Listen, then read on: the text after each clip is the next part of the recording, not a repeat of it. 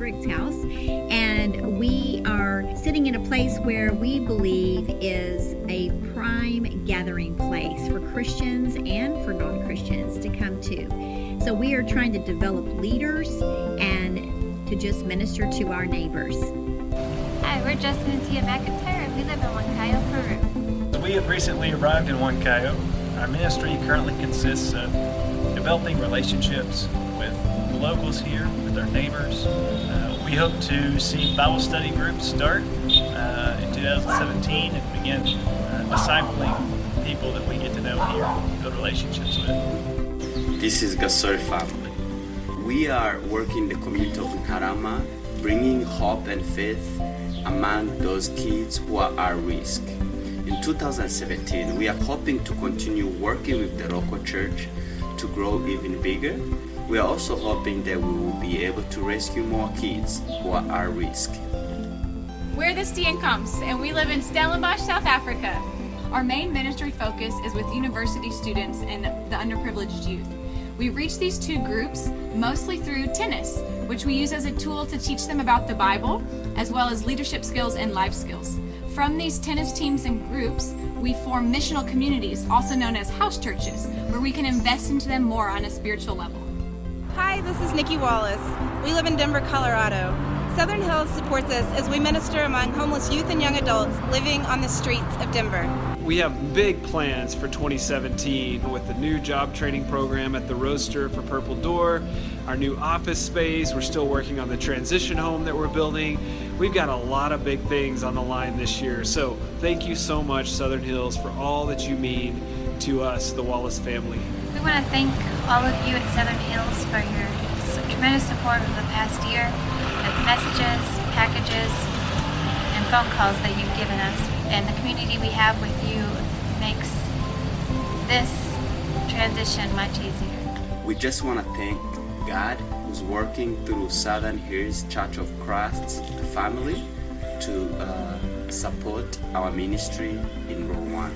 And I want to express, on behalf of Patty and I, our incredible gratitude for your generosity in taking care of us, in sending us cards, your prayers, and the recent visits from the Mission Committee. We are just really grateful. God bless you. From the depths of our hearts, we want to say thank you, Southern Hills. Without you, this is not possible at all. This is truly a team effort, working together in God's kingdom. So thank you very, very much. It always does my heart really good to get to see just a little bit from our missionary families. It does my heart even more good to be able to spend more time with them. I was blessed this year to go to Live Beyond and get to see front row ministry to Haitian families who are in desperate need. And it changes you to be a part of that. And so I hope that you find those kinds of moments where we get to witness what God is doing through families that mean the world to us, families who we love. We just get to be reminded of what matters the most. When you leave this morning, you'll notice that these strips of magnets are available. You can either leave them in one long strip like this, or you can cut them up into 5 pieces. That's our missionary families. Put them on the fridge. We have the magnets from last year on our refrigerator, and that means every time I go in there to get some Bluebell, I see them and I pray for them. And our girls get to see their pictures and pray for them as well. So just want to encourage you to pick up one of these magnet strips on your way out this morning. Let's pray. God, we thank you for your Son. We thank you for the fact that he lived for and calls us to live for your mission. And this morning, God, as we gather together on what we call our Harvest Sunday, we pray that you would powerfully call us, invite us, inspire us to find out where it is that you want us to grow, where you want us to open our hearts to, and what you want us to do, to say in your name for the sake of your world. God, we confess that there's all kinds of concerns and worries that sometimes get in the way of us being the kinds of people that really make the kind of difference you want us to make in this world. And and on behalf of your Son. And so we just pray that you would help us to have courage and to have deeper faith and better understanding. God, we want to be your people, your kingdom people. And so we pray that you would help us to become that. It's in your Son's name we pray. Amen. It's always good to be with you. It's especially good to be with you on Harvest Sunday. This is my third Harvest Sunday to get to be a part of here at Southern Hills. And I have learned throughout those years that this is one of my favorite Sundays of the year, because for the entire worship service, we focus our hearts on what we believe to be one of our core key commitments as a church family. And core commitments, it's not that we need them to be redefined or changed or altered. It's usually that we just need to be reminded. We need to let those core commitments be something that we fall in love with again. And we have always believed as a church that one of our core commitments is to do our very best to faithfully partner with God in God's unfolding mission to seek and save all those people in this world who, for one reason or another, are lost. That drives us. That's a dream that we don't believe we made up. That we don't believe that we're the ones who came up with this idea of seeking and saving people in our world who have lost themselves or who have lost their way. That we want to be a church that joins God in helping people be found. Now, you and I don't get to have any sort of arrogance or something that we get to boast about that we happen to be found first. But we absolutely need to be people who join God in helping other people be found, helping other people be discovered, and helping them rediscover their priceless worth, their glorious dignity that they are given, the dignity that belongs to them because of our Heavenly Father. We live in a world where sometimes it's easy for us to start to think that some people, for whatever reason, matter more than others. But the gospel always wakes us up. The gospel calls us back to the truth that Jesus did not come to this earth and live and give his life and rise again on the third day for just some select group of people, but that Jesus comes and lives and dies and rises again for every single person who has ever lived and lives now and ever will live. That it's not just for me, it's not just for you, but it's for everyone. And then we have to wrestle with, okay, what do we do then? If we're living our lives to a great degree as if my life matters more than anyone else's life, or you think your life matters more than anyone else's life, how do we recapture this gospel truth that all life is sacred, that all life matters, that everybody is called not only to be loved by God, but to extend that love, God's love, to each other? We're Christ followers. And that means that we don't get to just live any way we want to, but we have committed to live the Jesus way of life. And we don't get to redefine that way of life so that it fits our own sense of how life should go. We don't get to live just any way of life and then label it as the Christ way of life. We have to immerse not just our bodies, but our souls, our hearts, our imaginations in how to get our lives closer and closer to the life of Jesus. And the way we do that is by coming again, over and over, to the story of Jesus, to the gospel story that we find in Scripture. Open your Bible up to Matthew chapter 9. As we think about what is this Jesus way of life, what does it look like? Matthew 9, starting in verse 35. Jesus traveled among all the cities and villages, teaching in their synagogues, announcing the good news of the kingdom, and healing every disease and every sickness.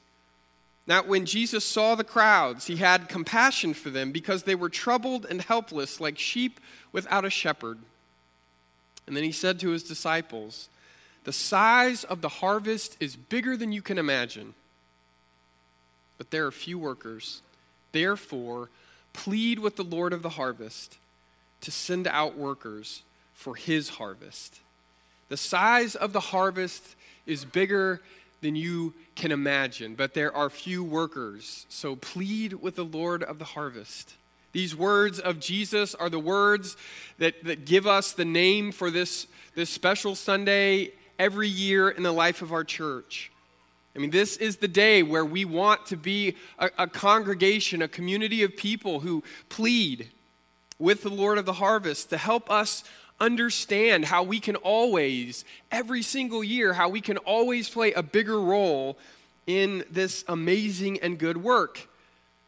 We're calling it this year a team effort because we want every single person in our church to be able to answer the question, what is my role in God's mission? All of us should have some sense of how God is asking us to serve, how God is asking us to work, how God is inviting us to be a part of bringing this kingdom of heaven into the lives of everybody on the face of this earth. What is your role in God's mission? Can you answer that question? Now, I have found throughout my life that it's not good enough for me to have an answer to that question once. But I have to, moment by moment, day by day, month by month, year by year, ask the question, what is it in this moment that God is calling me to do and to be for the sake of his mission? Sometimes that answer comes easy. Other times I have to struggle with it to figure out what exactly should I say? What exactly should I do? But this reminder that this harvest is God's, that this mission is God's. That's such an important place to start. And so this morning, that's where we're going to rest our hearts. We have this amazing opportunity to be enlisted into this mission. And the first thing I want to make clear to you is that even though we may not always want to think about it, the truth is that the opportunity we have to reach other people with the good news of the inbreaking kingdom of God, the opportunity is always bigger than our willingness to meet that opportunity. Jesus says that the harvest is bigger than you can imagine, but there are few workers. The opportunity is always bigger than our willingness to meet it. It is bigger than our hopes. God's harvest, God's mission is bigger than us. Bigger than our dreams, bigger than our fears, bigger than our plans, bigger than our sacrifices that we may have already made, bigger than the amount of effort and money and energy we've already poured into it. The mission, the harvest is always bigger. It's always greater. It's always more.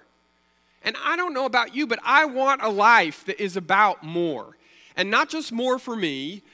I don't want to just be a part of something that I can feel proud about or something that I can say, look at what we did. I want my life to be about what God wants my life to be about. I want the life of this church to be about what God wants the life of this church to be about.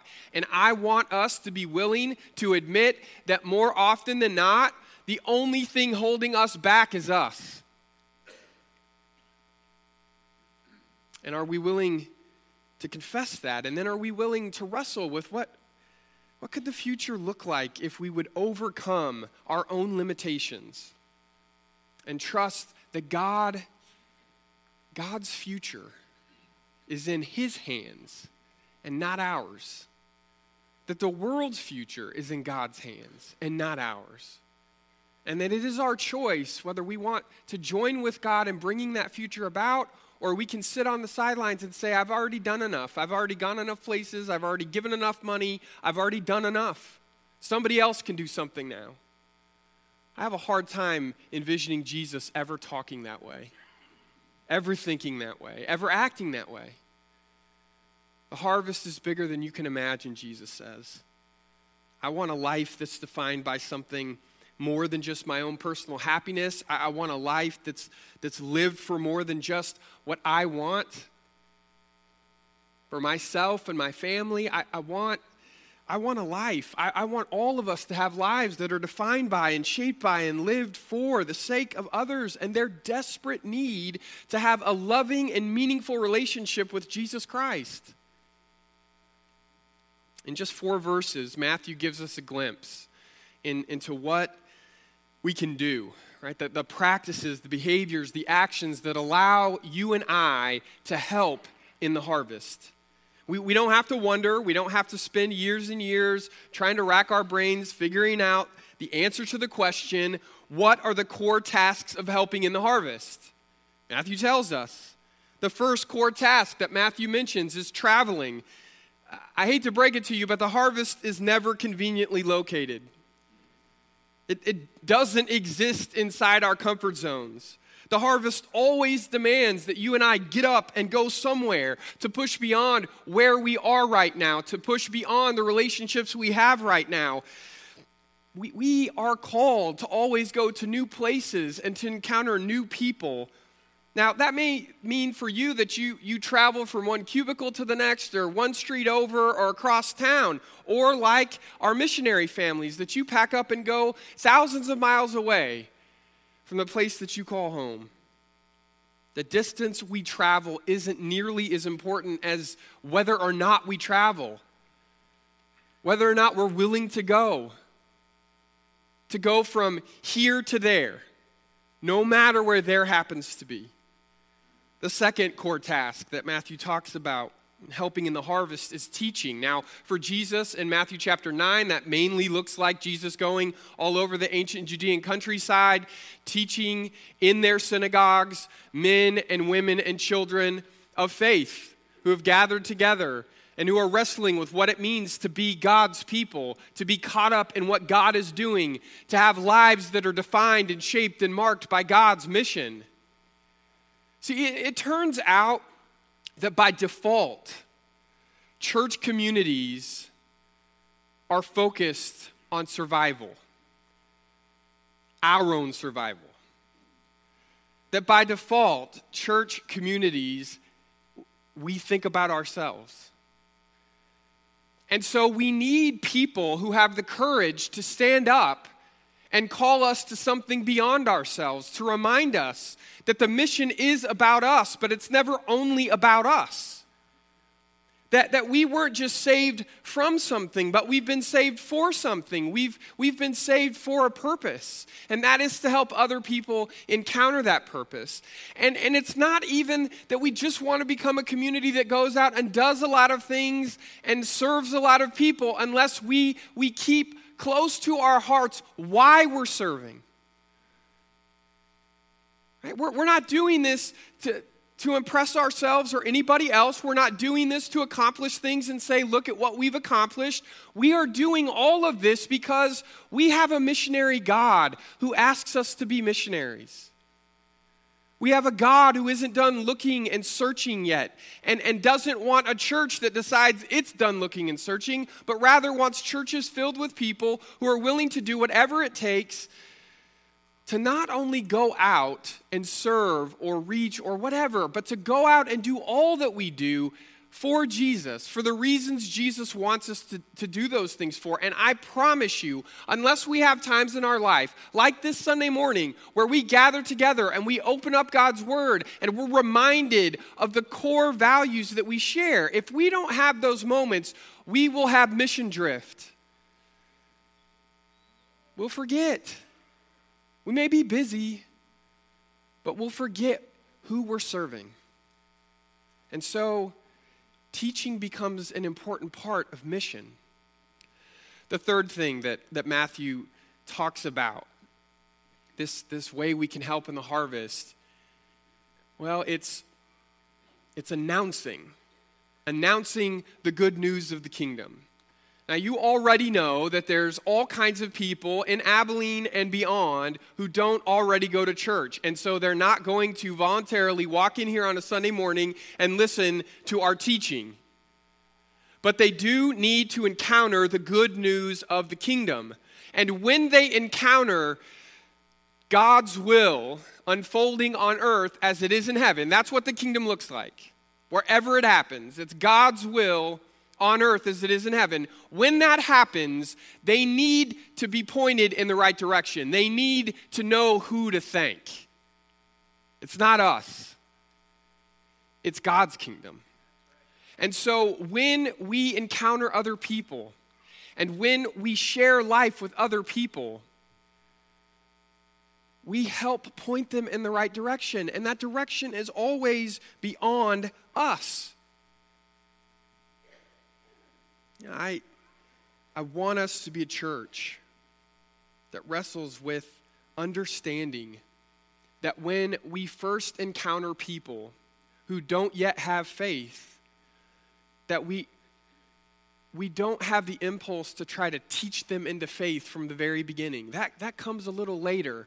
The first encounter that people have with the goodness of the kingdom, that comes with an announcement.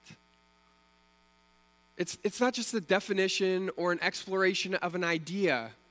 And so we don't just describe or theologically extrapolate what it means to have a God who loves and cherishes people, but no, we start by making God's love real.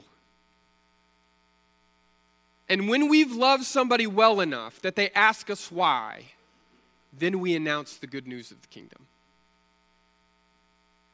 The next thing that Matthew talks about when it comes to what does it mean to help in the harvest, he uses the word healing. And he says, healing every sickness and every disease. There isn't enough time for us to list all the ways that our world is broken and breaks us. You cannot be alive without getting hurt. That's just the facts. And every single one of us, we're wounded and we're scarred. For some of us, the woundedness that we have is out in the open for everybody to see. And for others of us, we're able to hide the unhealthy places in our lives, our unhealthy conditions. But no matter who we are, whether our woundedness is on the outside or on the inside, all of us are broken and all of us need fixing that only God can perform.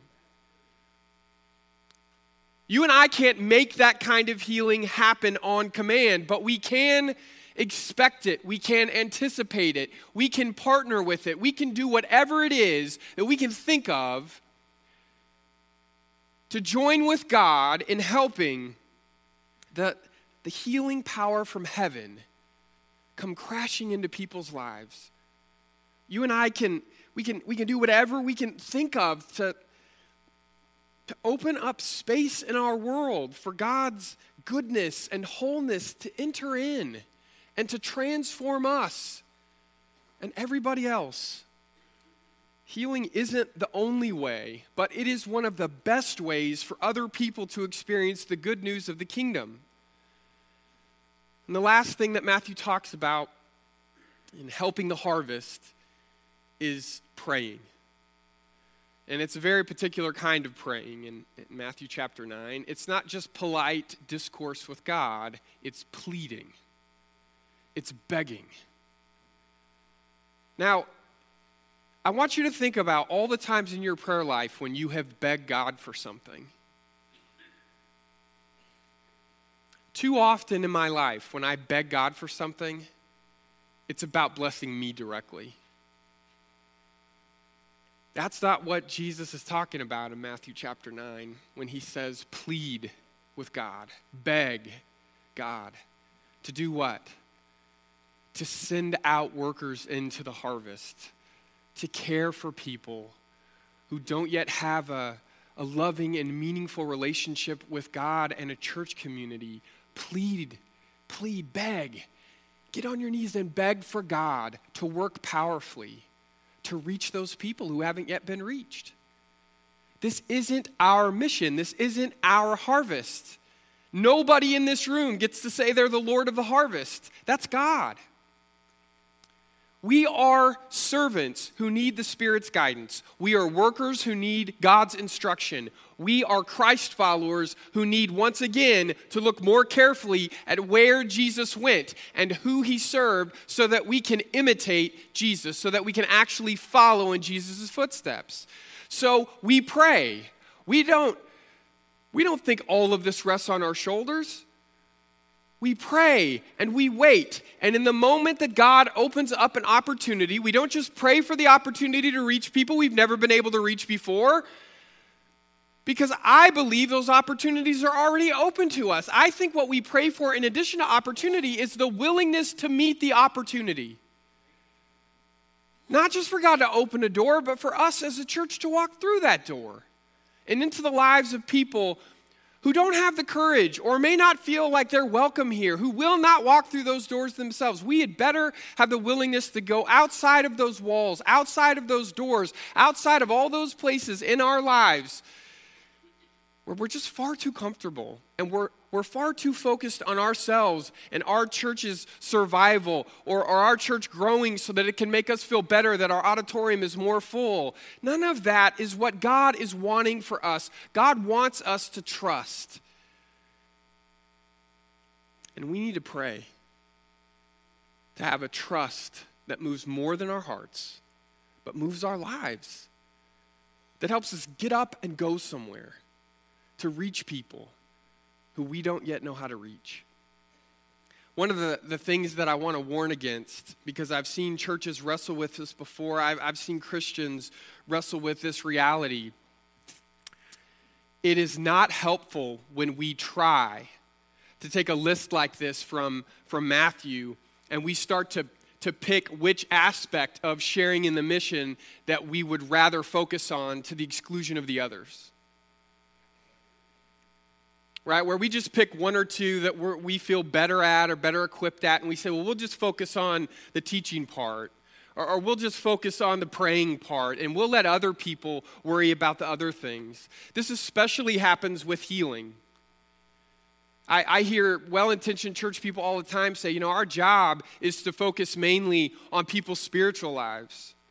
And we'll let other people deal with the physical hurts that people have in their lives. That's not what Jesus' mission looked like. It's not what Jesus' mission looks like. I've seen other groups decide that none of the rest of it matters. The only thing that matters is breaking into people's lives who are hurting and helping them.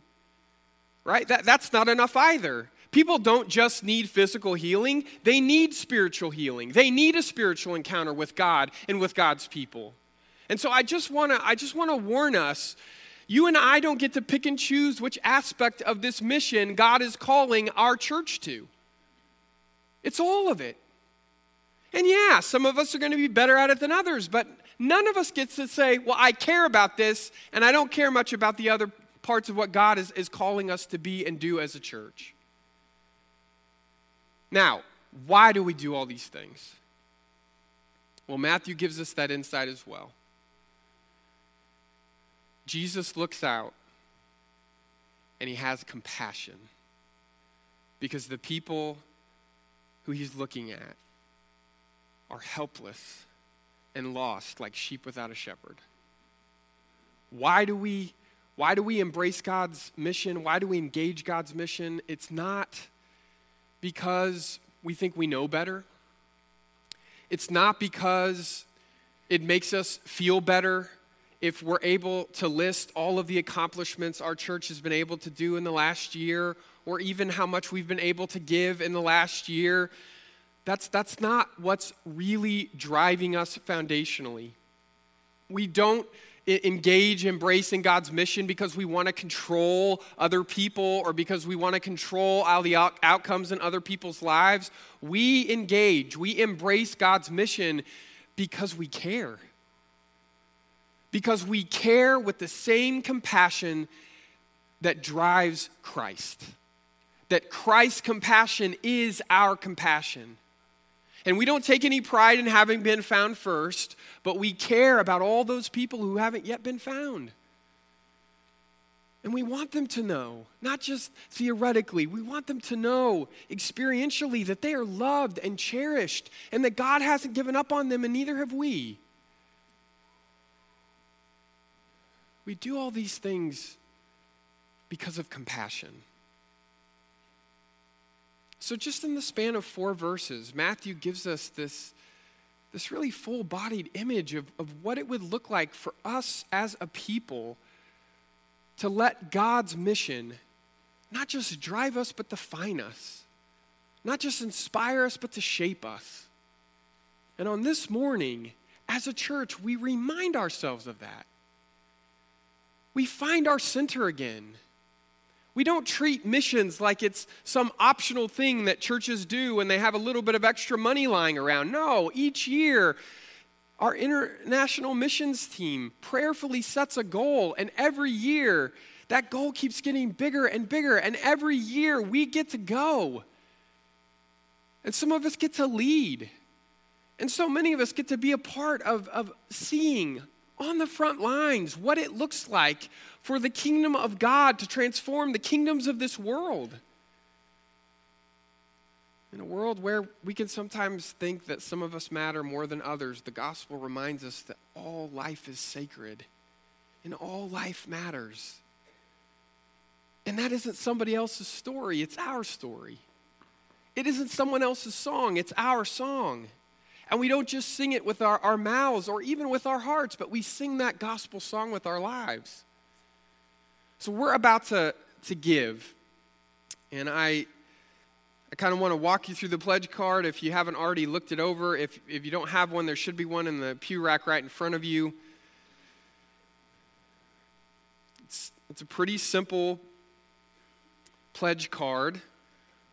On the top it says, we would like to pray for Let's Go trips and Southern Hills missionaries. I would sincerely hope every single person in this room can say that I'm going to pray for God's mission. And then the next part of the card talks through giving. And some of you may choose to give all of what you're going to give to missions right here in this morning.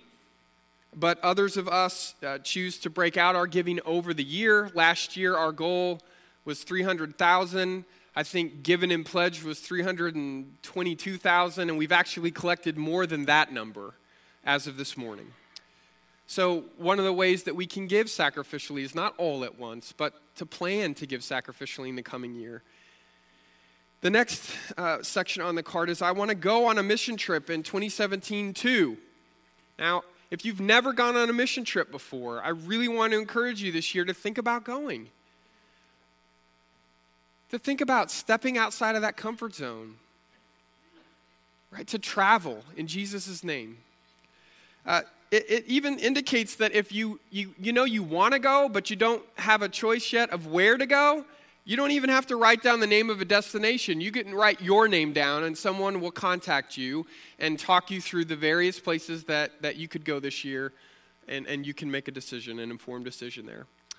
And then the last is that if you've gone before on a mission trip, you kind of know the ropes, and you know the neighborhoods, and you know the people, and you want to lead a group of our folks there, that you get to be a part of that, and you could be the leader of that group. We don't get to outsource God's mission. We just don't. We want to be a church whose heart is captured by the mission of God. And in order for that to happen, we have to be individual church members whose hearts are captured by the mission of God. And in a moment, we're going to be able to place our gifts and these pledge cards in to the baskets as they come by. And I would hope that as we think about financial giving and financial sacrifice, that it wouldn't be instead of a life sacrifice, but it would be an extension of what we're willing to give for the sake of the kingdom. I'm going to ask Bobby if he would to join me on the stage, and he's going to say a few words, and then he's going to pray over the harvest offering. And so if you're going to help us pass that out, if you could prepare to do that. Thanks, Bobby. Good morning. In 2016, it's estimated that there's about 6 billion, with a B, people in the world today. If you look at the religious demographics of that 6 billion people, it breaks out this way. There's about 2.2 billion people in the world today who profess Christianity to be what they believe in, that they have as a common denominator their belief in Christ, that they believe that Jesus is God's Son, and that's who they are. The second largest demographic group in the world today religiously is Islam. There's about 1.6 billion Muslims in the world. It's estimated that by the year 2020, Islam will overtake Christianity as the leading numerical religion in the world. And number 3, religiously speaking, affiliated are those that don't believe. Over 1.1 billion people in the world say they don't believe in Jesus, they've rejected him, or they've never heard his name. What are we going to do about that? What are we going to do about that? The Apostle Paul, greatest missionary that ever lived, had a lot to say about that in Scripture. In Ephesians chapter 3, verse 10, he said that through the church, that's us, the manifold wisdom of God might be made known. More eloquently, I think he put it in the book of 2 Corinthians chapter 5. I want to read a couple of passages there to you. He said, "Now all these things are from God, who reconciled us to himself through Christ and gave us the ministry of reconciliation. Namely, that God was in Christ reconciling the world to himself, not counting their trespasses against them. And he has committed to us the message of reconciliation. Therefore, we are ambassadors for Christ, as though God were entreating the world through us. We beg you then on behalf of Christ to be reconciled to God. He made him who knew no sin to be a sin offering on our behalf, that we might become the righteousness of God in him." And I think he also very eloquently put it in the book of Romans, chapter 10. My personal favorite passage about mission work. "How shall they call upon him in whom they have not believed? And how shall they believe in him whom they have not heard? And how shall they hear without a preacher? And how shall they preach unless they are sent? For just as it is written, how beautiful are the feet of those who bring good news." This morning, the International Missions Team is unashamedly and boldly asking this church to give sacrificially. More importantly, Christ is asking you to give sacrificially. We are his ambassadors. He is working through us. So I'm begging you this morning, on behalf of a broken and lost world, and on behalf of Jesus, please, church, continue to have beautiful feet. Have beautiful feet. Let's take the message of Christ to a world so in need of it. Will you pray with me? Our Lord God, we are indeed awed and humbled to be your ambassadors, that you have given your sacred trust to us to go into all the world, to give and to go and to proclaim the year of the Lord's favor, to proclaim that all those who call upon the name of the Lord will be saved. And Father, just as the Apostle Paul in his great hymn to the Philippians in chapter 2 told us, equality with God was not something that Jesus grasped for. He had it, but he emptied himself and made himself a servant and came down to give all that he had so that we could have the chance to live with you someday. Father, help us to empty ourselves, to give all we have on behalf of Christ. And this morning, Father, as we get ready to give, I pray, God, that we would empty ourselves of the unbelievable financial blessings that you have given us. That we would sacrificially look at ourselves and look at the lost and broken world that you have trusted us to reconcile and to do what we can on behalf of your Son to be his ambassador. Father, I thank you for this church, for their missional heart, for their sacrificial giving. And Father, we ask that you would bless this gift that we're going to give to you today, that through it, many, many, many would be added into your kingdom. That many souls become to hear of your Son, to believe in him, to profess him, and that someday we can look and see in heaven those that are there because of the generosity and giving that we have done this day. Father, there's not words enough to thank you for who you are, to love us enough to send your Son. There's not words enough to thank Jesus for emptying himself, for leaving your side. And even though he remained what he was, fully God, he assumed what he was not, a human being for our sake and on our behalf. Father, bless this giving, and we thank you for this day. For it's in your Son, Jesus' name we pray.